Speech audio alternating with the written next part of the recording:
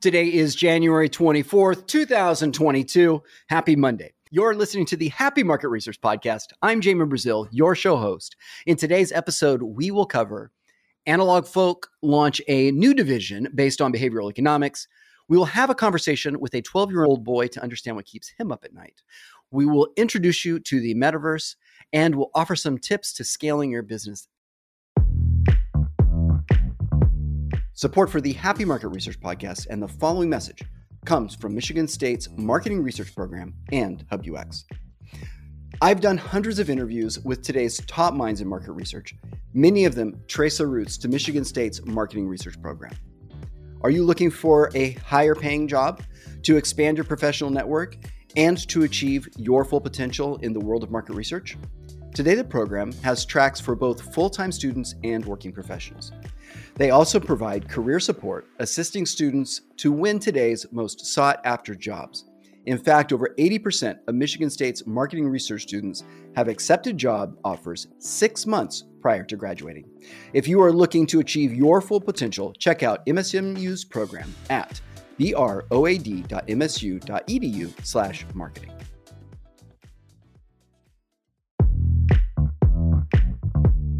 HubUX is a research operations platform for private panel management, qualitative automation, including video audition questions and surveys. For a limited time, user seats are free. If you'd like to learn more or create your own account, visit hubux.com. This is a shameless plug. Kristen Luck and myself have launched a new cohort of the Consortium. The Consortium is a 12-month-long forum that connects and supports entrepreneurs and revenue-focused sales executives. We are gunning for helping you achieve your next big breakthrough. Kristen Luck and myself carefully curate and moderate your group of peers designed to help you navigate through business challenges and break through your revenue ceilings by leveraging the collective intelligence of others. With direct support from serial entrepreneurs who have been there and done that with multiple successful exits. For more information, please check the show notes or DM me on LinkedIn. This is episode 504, and according to Spotify, Glass Animals' Heat Wave is the #1 song across the globe.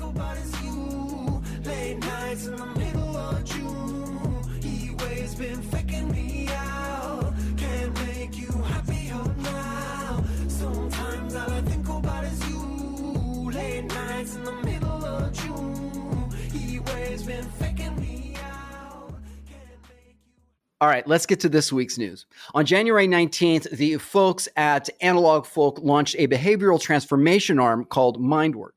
Perfectly, I love this. The new division will be led by Bradley Hurlt, Michelle Watson, and Mark Berry, all of whom previously worked together at AFG. As we lift our eyes up from survey data, we'll have a better context for understanding consumers' actions. But that is really effing hard. By combining economic and psychology, we understand why people behave the way they do in the real world. Often, as marketers and researchers, we opt for the simpler approach of just using a survey. And we assume that most people already know what they want and make smart, self-interested decisions. But that simply is not the case. Consider the 1950s ad from Betty Crocker's that helped launch the world's first instant cake mix. Honey, when was the last time you baked a cake? Last week, dear. Oh, I didn't see any cake around here. It wasn't for you, dear. My club had a charity auction. No, my cake sold for $5. Oh, how'd you manage that? With Betty Crocker's new honey spice cake mix. This last week, Bill Bloom, CEO and founder of Fast Focus, told me about an episode of Work 2.0. The episode started with a story about the evolution of cake mix. Before instant cake mix, it was expensive, time-consuming, and risky to bake a cake.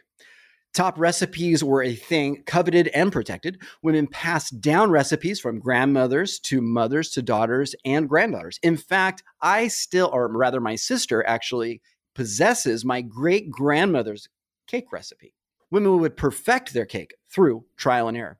Eggs, flour, sugar, vanilla, butter, baking powder, milk, other stuff would all have to be stocked. And of course, you didn't simply combine everything in a bowl and mix. Bakers had to carefully mix their ingredients in a certain way in order to achieve that perfect cake. So, when given the opportunity to save time and money by using instant cake mix, CPG companies assumed this would be a no-brainer.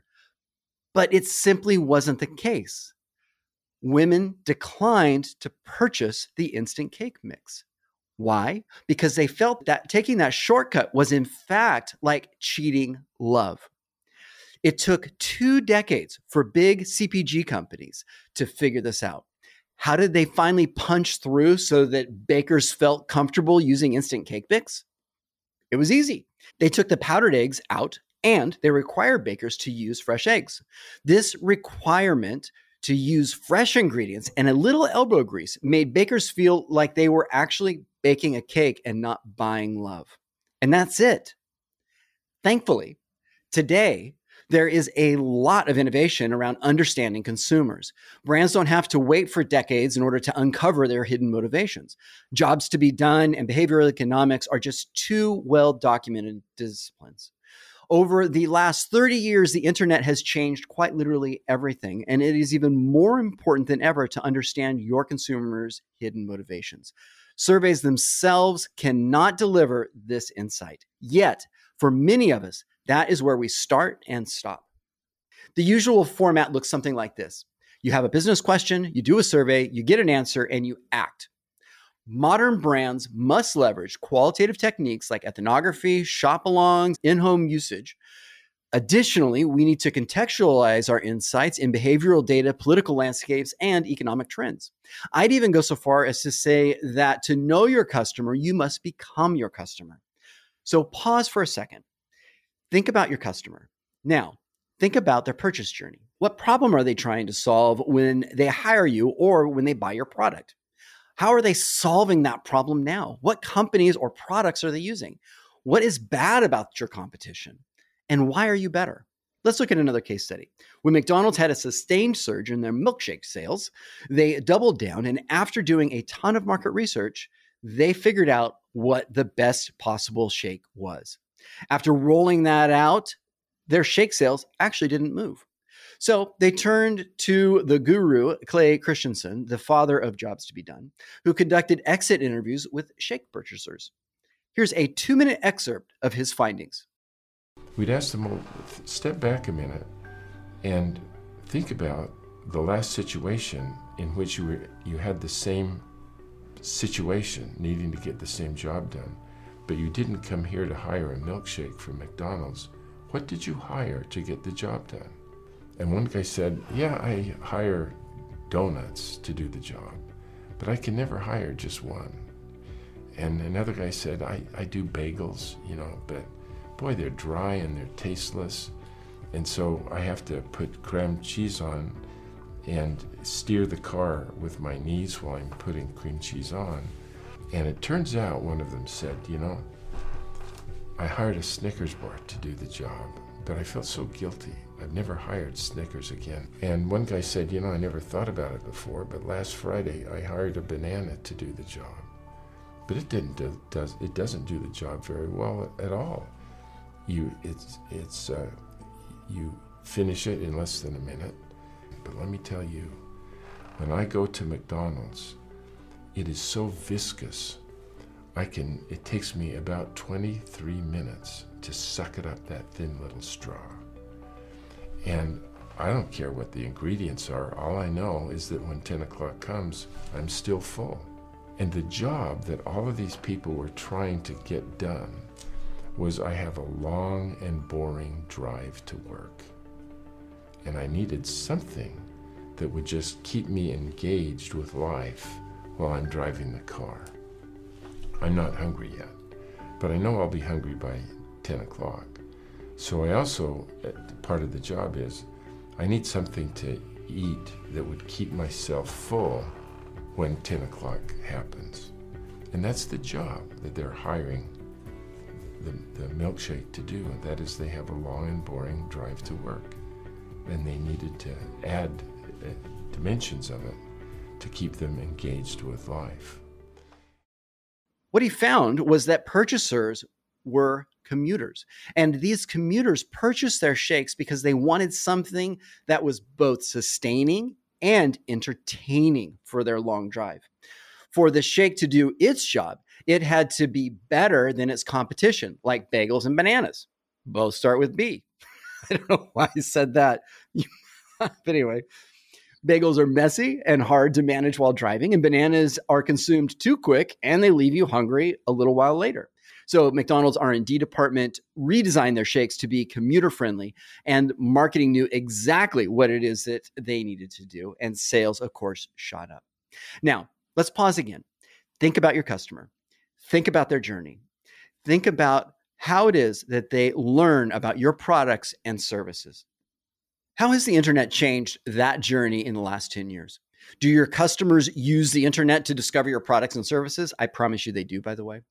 We've all heard it said, the best place to bury a dead body is on the second page of Google. The name of the game is digital relevance, and young consumers like Gen Z and up-and-coming Gen Alpha both expect brands to create a contiguous experience across both.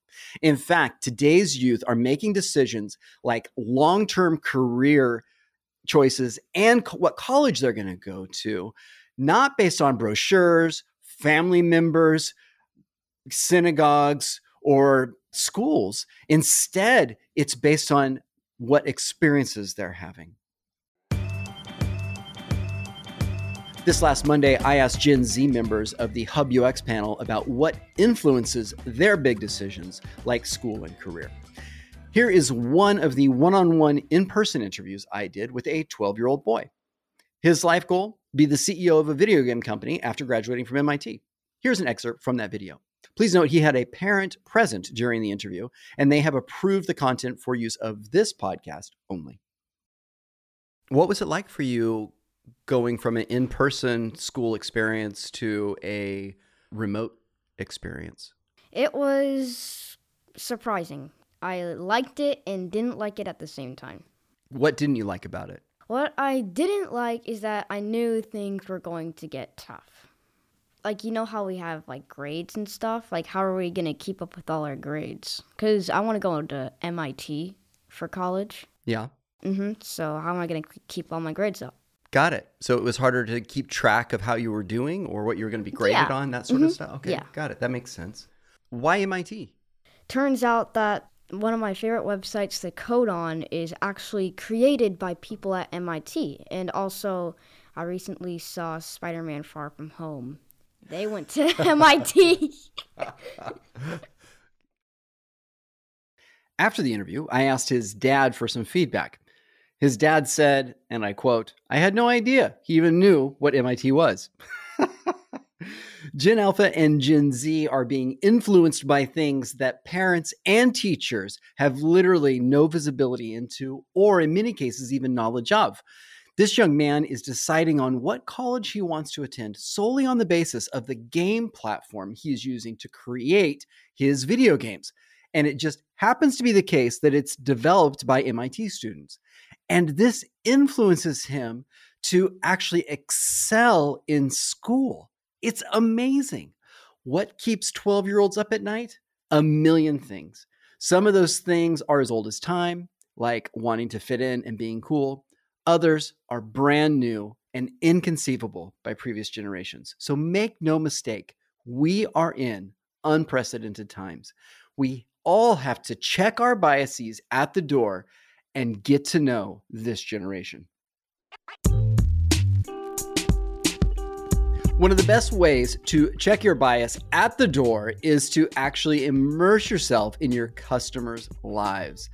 And if we are talking about the future, we have to talk about the metaverse. Now, I know what many of you are thinking, metaverse, schmetaverse. I don't even understand if it's ever even going to catch on. Is it a fad? Whatever. But get this. Roblox, an established gaming universe, listed on the New York Stock Exchange in March 2021 at a staggering valuation of $42 billion. One research report predicts virtual gaming worlds alone could be worth $400 billion by 2025. That's just 3 years away, with the broader metaverse industry worth over $1 trillion. To me, It feels very much like the early days of the internet, when websites were hard to make and nobody really understood the implications of what the technology would have on our world and our lives. Next week's episode, we'll be exploring the metaverse, who is using it, and for what. All right, let's talk about consumer insights communities. Sometimes in our lives, things accidentally go well. In March 2019, I started a weekly virtual lunch. There was no agenda other than just to have fun and inject some mental health into our recently upturned lives. For many of us, this has become part of our lives. We schedule our Tuesdays around it, including internal meetings, sales calls, and even travel. Every Tuesday from 11 to 11:30 Pacific time, 50 to 80 consumer insights professionals, we meet in order just to connect. These professionals come from user experience, marketing research, consumer insights, and even students who are preparing to enter the workforce. Our topics vary, but the objective of the format stays the same. Have fun, meet at least one new person, and learn one new thing. This weekly event is a perfect way for you to inject some fun in your life while growing your network. And I believe that career success has two primary ingredients. One, size of your network, and the second one, the depth of your connections. Our MRX virtual lunch facilitates both. Some of our upcoming speakers are Bill Salikar, Z Johnson, and Terry Schroeder of Clorox. You want to attend? It's free. Just contact me, Julie Curd, or Janet Strandon on LinkedIn, and we'll be happy to give you the details and send you an invite. I hope to see you there. Thanks so much for listening to the Happy Market Research Podcast. I'm Jamin Brazil. If you'd like to learn more about this show or our sponsors, please check the show notes.